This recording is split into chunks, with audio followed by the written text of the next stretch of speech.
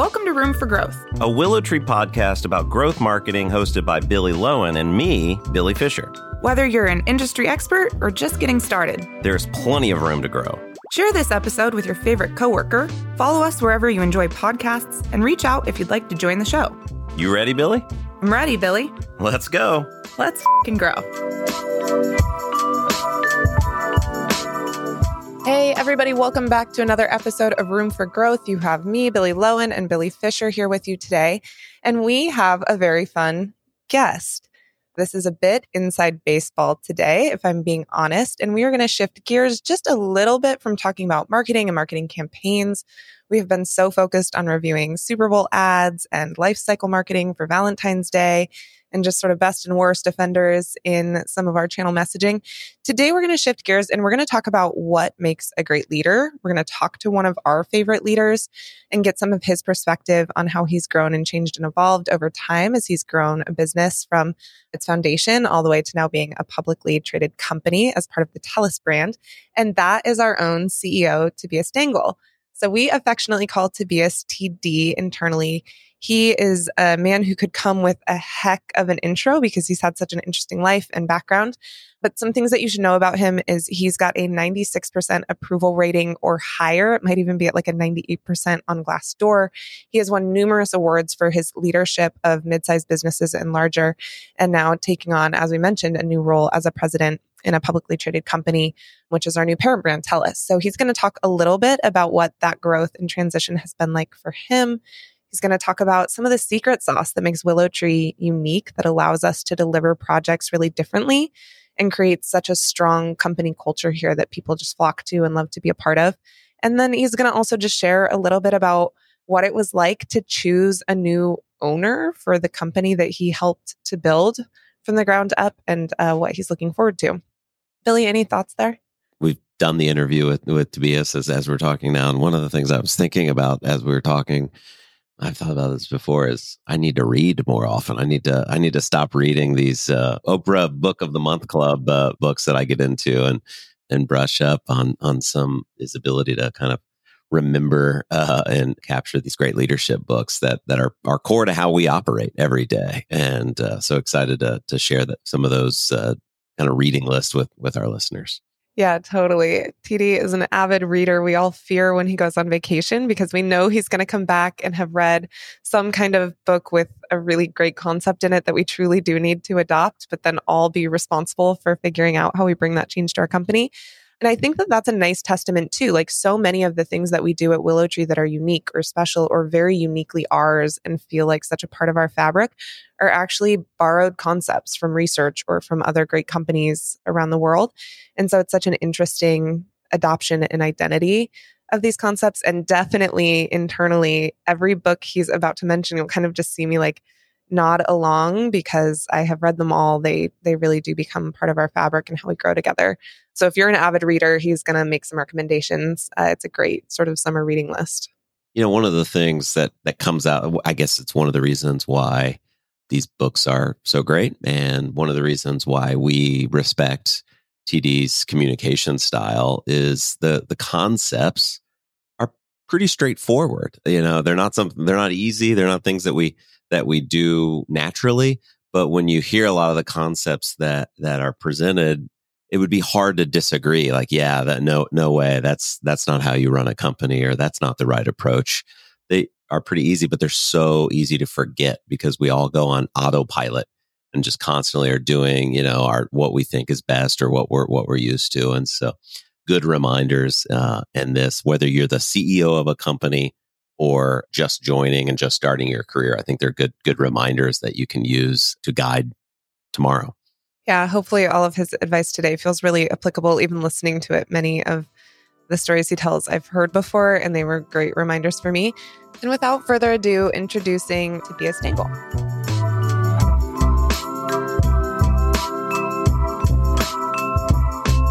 All right, Tobias, welcome to Room for Growth. You know, we've been doing this podcast for about 6 months now.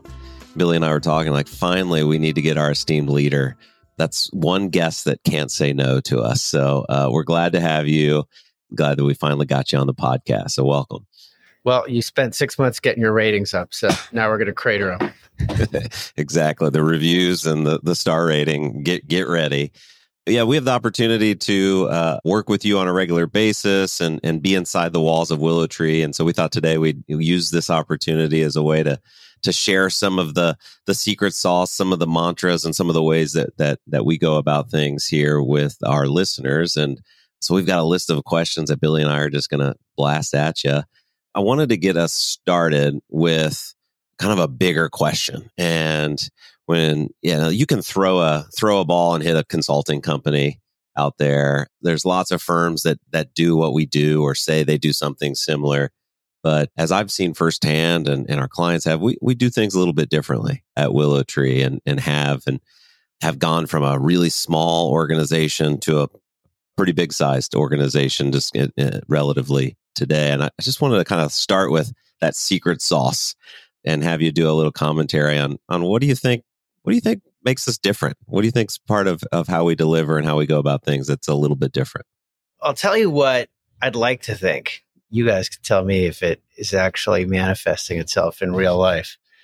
But, when you get started at a small company, it's pretty easy to have a certain culture and control it because it's a small group of people. You're usually sitting around every day, talking, et cetera. And the challenges really start as you scale, and different definitions of that. But certainly once you get past 25, 30, 40 people, you got to really think about what you stand for as a team and as a culture. And we spent a lot of time studying that and thinking about that. And certainly a part of it is who you bring in, who you let on the boat. That's really, really important. But it's also codifying how we treat each other and what it means to be at WillowTree. And I think we spent a lot of time thinking about human motivation and why we get out of bed in the morning to do what we do, and thinking about the fact that as adults, this might seem sad when you think about it in a certain way, but we spend more of our waking hours at work doing our jobs than anything else we do in our lives. So let's make it freaking awesome, right? That was a core belief because we were doing it every day too, right? And I didn't want to be part of a company that wasn't fun for others because it certainly wouldn't be fun for myself then either. And the second piece was really unpacking human motivation and what defines great cultures and how people talk about them and think about, and it's been studied heavily, right? And I think read a lot of books. One of the most important one was Frederick Laloux's Reinventing Organizations. A lot of what comes out in those books is, and the studies that have been done about performant cultures and cultures where folks are super engaged, is it's really about two things. It's about autonomy, but still having objectives and kind of combining those two things. And when you give people clear goals, but you also give them a ton of freedom on how to pursue and do those goals, you get extraordinarily engaged people that love what they do every day and don't have this psychology that happens as companies get bigger where they got to follow a bunch of rules, right? Because rules generally suck. The reason rules are in place is something got screwed up along the way. And so people are like, well, we never want that to get screwed up again. So we're going to put a rule in place. And those rules build and build and build. And after a while, you've kind of snuffed out human creativity. And I'd rather fail every now and then, because knowing people are trying new things, but give them the responsibility and the autonomy to do it as they see fit. And I think that simple concept goes a super, super long way. I think one of the things that's unique about WillowTree is that our core values are relatively limited. There's not a ton of them. And then our leadership dimensions to add a second depth to this. But we talk about core values every day. We talk about leadership dimensions and what that looks like as just sort of part of our language, how we judge the success of projects, how we judge whether we're making progress on many of our initiatives. We, of course, have a lot of measurable metrics for those things as well. But WillowTree really embraces its core values, and you feel that every day in the culture. We talk a little bit about how our core values were created and what that process was, and then what challenges have you seen in scaling those core values as we become more complex? Virtually every company has core values at this point. And frankly, I think a lot of them are pretty hollow. And I think a lot of them are top down, and that the leadership or the board sits around and they're really saying, well, this is how we want everyone to behave and treat each other. We looked at it a little differently when, again, we were scaling. We got to about 200 folks in 2015, 2016. And all of a sudden, we started hearing, hey, this place is starting to feel like a big company now, which is kind of ironic because that was a long time ago. We said, well, why is that, right? What's causing that? And what's the, let's peel back the onion and figure out what you never want to see change. What's scaring each of us about being bigger? And so we took the whole company out for a day and we just did Post-it notes all over the walls saying, this is what I never want to see change at WillowTree. And then we took those and turned them into 7 core values and replayed them to the team and said, is this what we're all thinking? And we iterated a few times and we got it to a point where everyone loved it. And so it was engagement on those core values from day one because everyone was able to contribute. And every 2 years, we take the core values out and put them out for comment. And they've changed a little bit over time. They've gotten better. They've been tweaked. They've been improved. But the concepts have been, surprisingly consistent for the last 7 or 8 years. And we're about to embark on that again this coming summer in a much bigger company to kind of look at what's working core values and what's not working. My favorite one that changed it is we used to have one that was just called optimism, and it's now called realistic optimism. So that was a little tweak we made along the way because the team felt we were just asking people to smile no matter what was going on. One of my favorite core values right now, that to that point around how do you scale some of these concepts, is flow. We have this real belief that you do your best work when you are uninterrupted and you can get at a deep state of sort of your best work for several hours. But as we get bigger and we take on more complicated challenges, we've got larger internal teams, we've got more expertise, we've got more leaders, we've got more day-to-day individual contributors. That's one that I think consistently can be threatening client services already because you're a little beholden to client meetings, for instance. But then as complexity grows, it's really easy to disrupt that flow time with like simple problem solving. How are you thinking about our core values as we get larger, as we take on more complicated challenges? Like how do we sort of stay true to some concepts and others evolve to the size that we are? Yeah. So flow is one of my favorite core values for a couple of reasons. One is it's so unique. I've never seen it. I'm sure other companies have it. I've just never seen it. And it's so important to us because we're believers in the book, right? If you haven't read the book, it was a seminal text in my life and for a lot of us that were here early at this company.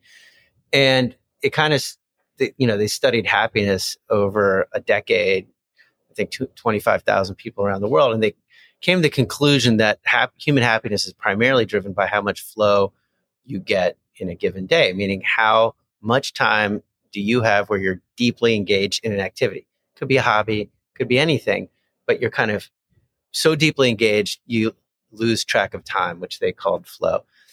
And a lot of people in our jobs get into these jobs, whether it's software development or design or anything that we do at WillowTree, because they get to experience a lot of flow, right? It's joy of doing something important and meaningful and deep. On the other side of the coin, flow is so important because when we get a lot of flow, we're much more productive and we're able to do things at a higher rate and a higher quality than hopefully our competitors and other companies where there's less flow, right? And so that's why it's this amazing duality of flow that's so important, which is why we kind of dived into it. The second thing that we know about flow is when every year we do an engagement survey and everyone rates which of the core values we're doing the best at implementing and maintaining and which is the worst. Flow, as simple as it sounds, is always the lowest rated in terms of are we really living up to our ideals? And it's because of everything you say, Billy, in terms of the complexity, et cetera. And it requires care. It requires care every day to make sure we are getting flow. And I fail at it many days. Many days I kind of look at my schedule at the end of the day and I was like, I didn't get any flow today. I was like in meetings, in discussions, those are all important. And sometimes you can be in flow in meetings. A lot of time you're not. And so when we can have a culture of flow, things really change. And that means talking about it, teams saying, we're going to block 2 hours in the morning, 2 hours in the afternoon for flow and flow time. And we know it's working when our clients start talking about flow time.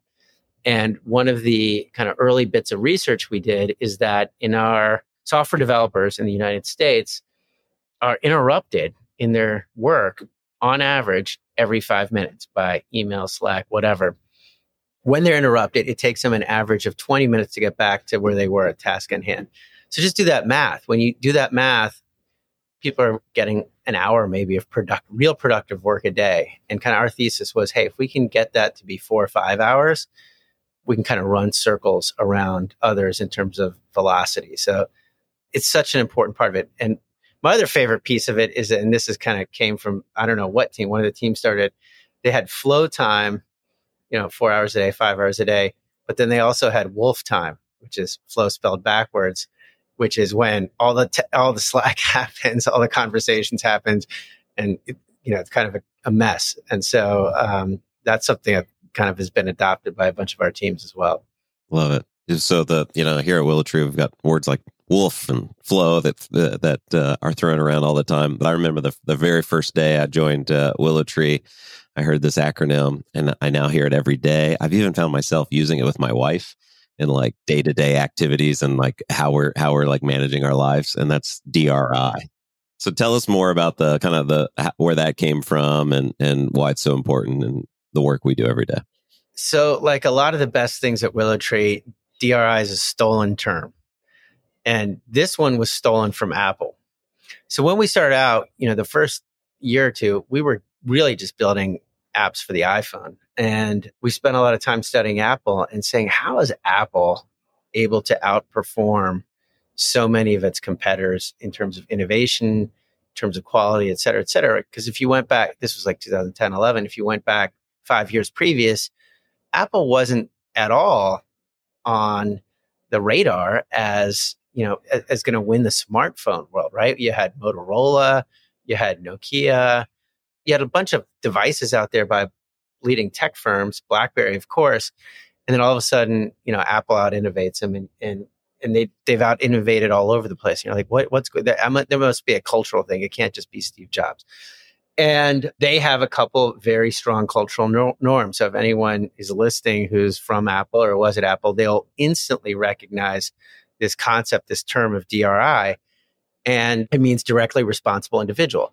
And the thesis was that Steve Jobs had 20, 30 years ago, is that a lot of projects get screwed up at large companies because it's being run by a committee or multiple people and no one knows who's responsible. And there's one person at the end of the day who's responsible for any given task. And we apply it to everything. I mean, we apply it to beer kegs on tap, and there's a DRI for choosing the beer. And it's just a term that's become part of the culture here. But I think it's a super powerful term because it gives us a way to talk about a very simple concept, which is at the end of the day, whose job is it to make sure XYZ is getting done? And it can work at home too. And it can work at home. And the funny thing is when, whenever we have meetings with Apple and we start using it, they look at us like, what the hell? Like they think they're the only ones using it. So it's always funny when we're talking to our friends at Apple. Dave, will you talk a little bit about your evolution as a leader? It's really interesting to me that 15 years ago, you founded a small company and you've seen it grow to the point of becoming a part of a publicly traded company. Your role has shifted a lot, the set of responsibilities on your shoulder and just the number of people who are looking to you for vision and direction have changed pretty significantly. What are some of the ways that you've changed as a leader and how to change your approach? What have some of those sort of phases of life been, and what have been some of the biggest lessons that you've learned? I started my career at AT Kearney and then was at AOL. And at AOL, I got my first management responsibilities and team. And if anyone from that team is listening to me, I'm sorry. I was a terrible freaking boss. I made every mistake, right? And I think, you get to be promoted typically in a company because you've been an excellent individual contributor and you become a leader of people. No one really trains you, explains to you what's going on, and you apply the same kind of approach, which is, managing your time, managing yourself, managing every detail, and you not start doing that to other people, which is the exact opposite of what one should do because now you're micromanaging, you're driving people crazy, you're not giving them any freedom, And I was that in spades. And I think I, again, apologize to anyone who's listening who worked for me in those days. But it was an evolution of learning, and it was an evolution of reading. And I became, convinced of, the book I mentioned before, which I probably read in 2013, 2014, and then another one called Team of Teams by Stanley McChrystal, that kind of changed my thinking completely in terms of how to manage and switch it completely on its head, and instead be very, very hands off and apply, a management by walking around mentality where you just kind of check in, see what's going on, but very little top down command and control. And frankly, I couldn't do that anyway, because I have no idea what 98% of the people at this company do. Like, they do things that I have no clue how to do, and they do it way better than I could. So even if I wanted to manage them, it'd be a shit show. So part of it is just the reality of working in tech, but setting goals and giving people autonomy was the real breakthrough for me. And one of the things that I learned along the way is someone sent me this video of an analysis that had been done of what drives engagement at large companies. And it was comparing if an employee knows what the mission of the company is and kind of how they fit into the company, comparing how important that is in terms of engagement versus do they know what their job is and the mission of the team they're in and that they work in every day, how those compare in terms of importance. And it turns out it's much, much more important that a team member is engaged every day at the team level than what the company as a whole is. And it kind of, when you think about it, it makes a lot of sense, right? Because I can talk till I'm blue in the face about what's great at WillowTree and what we're doing and why. But if you're on a team that's miserable and you don't like the people you're working with, it doesn't really freaking matter.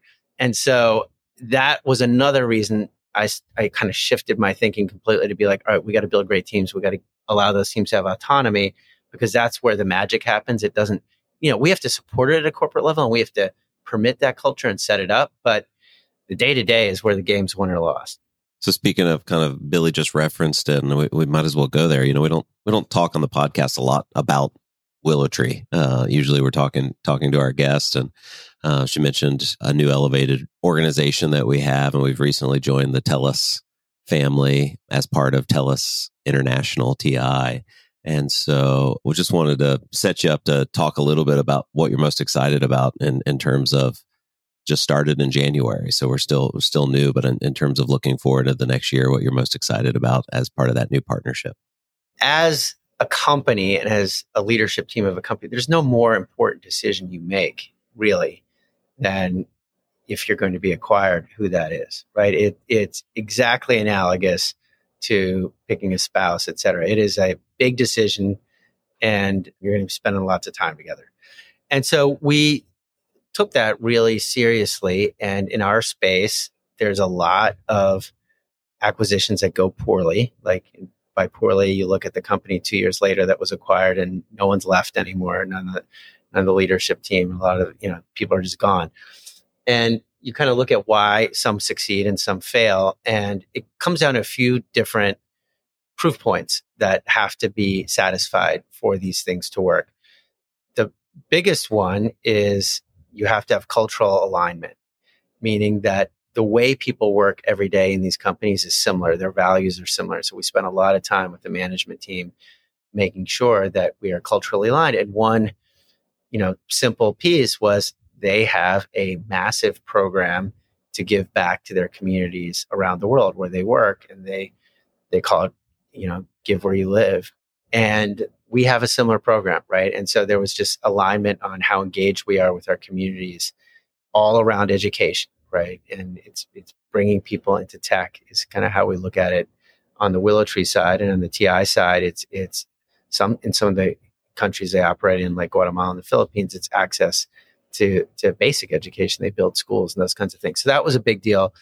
A similar positioning, right? I always say it's really hard to merge Chrysler and Mercedes because they mean very different things to the buyer.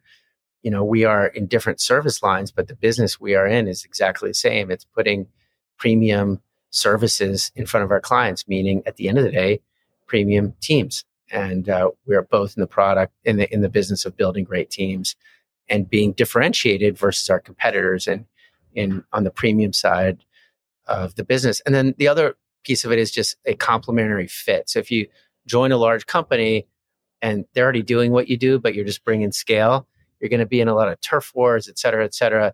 We were incredibly complementary. There are, they have 600 clients. We have 65 of them overlap. They have 75,000 employees. We had 1,200.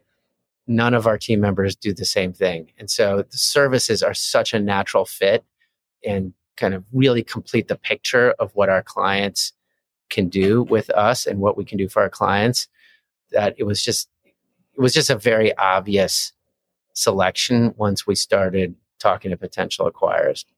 I know you love to get into a book, live it, read it, apply it. Curious if you would give advice to maybe a mid-level or a manager in a company who wants to get better at leadership, get better at making an impact on the company that they work in, whether that's WillowTree or one of our clients. What 5 books do you think are the most influential that you've read? And then what advice would you give to that manager that they can't read in a book? Wow. 5. All right. So I'm going to start with kind of the highest level books and go down to the most specific. So Good to Great, I think, is a seminal text for anyone in business. And I think you can't read that book enough. It's research-based. It basically defines what is the difference between well-run companies and excellently run long-term companies. It's research-based. So that's a great one. I've already mentioned 2 others, Team of Teams by Stanley McChrystal, Reinventing the Corporation by Frederick Laloux. The one I would suggest for a manager for themselves, kind of inwardly looking, like, how can I be a better manager, is Progress Principle. Mm-hmm. We talk about that one all the time. That's, one that we found incredibly powerful. And then the other one is The 7 Dysfunctions of a Team. So all of those, you kind of add them all up together and you get a pretty good recipe of what we're doing here and what we've tried to do at WillowTree in terms of managing the team. One of the pieces of advice I would give folks that I haven't read very much about is, you know what, I'm going to add a 6th book. Can I do that? Yes. Violating your norms. You can violate, but yes. Crucial Conversations. And, having a difficult conversation well is an extraordinarily important and powerful skill. And we don't learn it. Like you're never taught that. And you don't learn it at home because your home is, mostly a command and control environment. Well, in my case, command and no control over the kids. Yeah. But in theory, I'm not very good at having crucial conversations with them. But it's a really, really important skill. How do you have difficult conversations, but trying to get to a productive place? And you can't have this concept of ruinous empathy where you're just intimidated by these conversations because you will not air out things. You'll end up in a passively aggressive environment. And so that book is just, I think I would put it right next there to Progress Principle as, like, if you want to personally grow, 2 of the most important books. And then I haven't found a great book on this. We have a joke around WillowTree, or they have a joke about me when I come back from vacation and I have a list of like 4 ideas. They're like, what books do you read? Because I'll read these books now. It's like, here's 4 things we got to change. But I would love to find a great book on corporate level or business communications and precisions in the modern world, right? In a world of text and Slack and email and Zoom, just really thinking about how to optimize human communication, because that's where everything breaks down, right? It's usually not that someone is acting badly or that someone is malevolent. It is usually communications underpinned by some level of mistrust or not assuming positive intent necessarily. And communication just goes such a long way in bridging those gaps. Sometimes there are differences of opinion. Sometimes there's a bid and an ask, but let's get to this bid and this ask and then have a conversation. Can we bridge it or not? but getting a lot of that negative emotion out of it in this modern world where a text can so easily be misinterpreted as Slack can be misinterpreted. That's just different than it was 5 or 10 years ago, because you used to, you say things to people over text and Slack you'd never in a million years say face to face or in a phone call. And so it's just this like dangerous undercurrent that I don't think a lot of us are conscious enough of. So TD, a lot of our listeners here on the podcast are in the marketing industry in some way.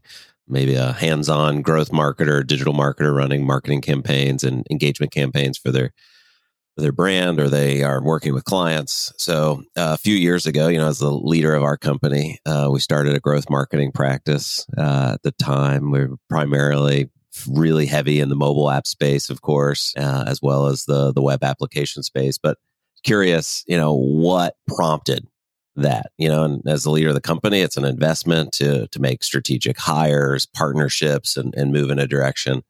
Looking back, what was kind of the driver of that decision?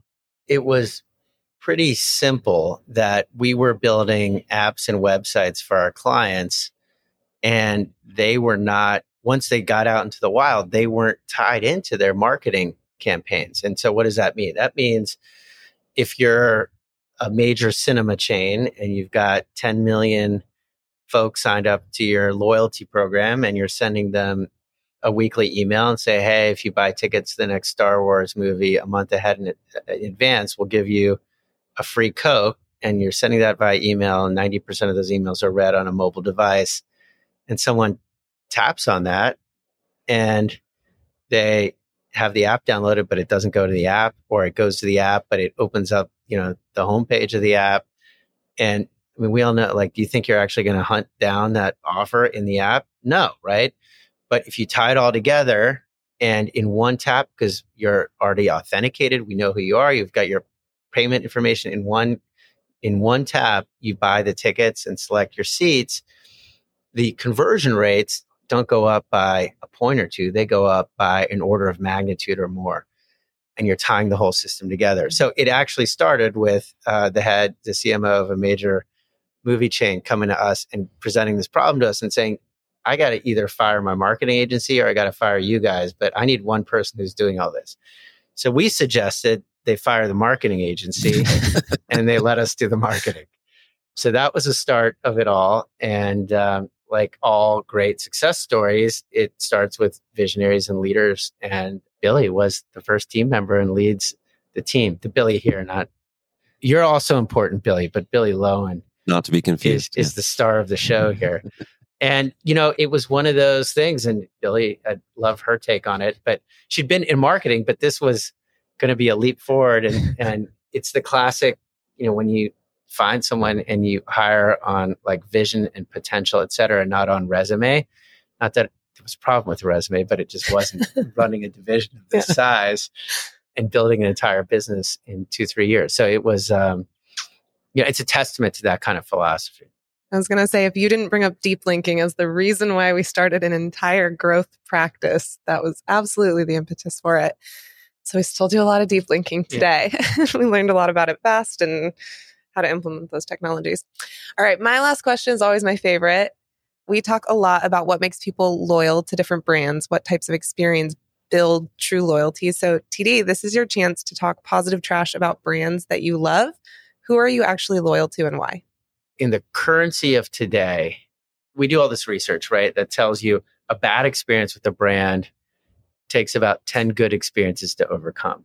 So avoid bad experiences at all costs, right? Good experiences are great, but if you have a bad experience, you get yourself into a lot of trouble. And what is a bad experience? To me, and for I think a lot of us lucky enough to live kind of in the United States and similar kind of countries, is our scarcest resource is time, right? It's not money, it's time.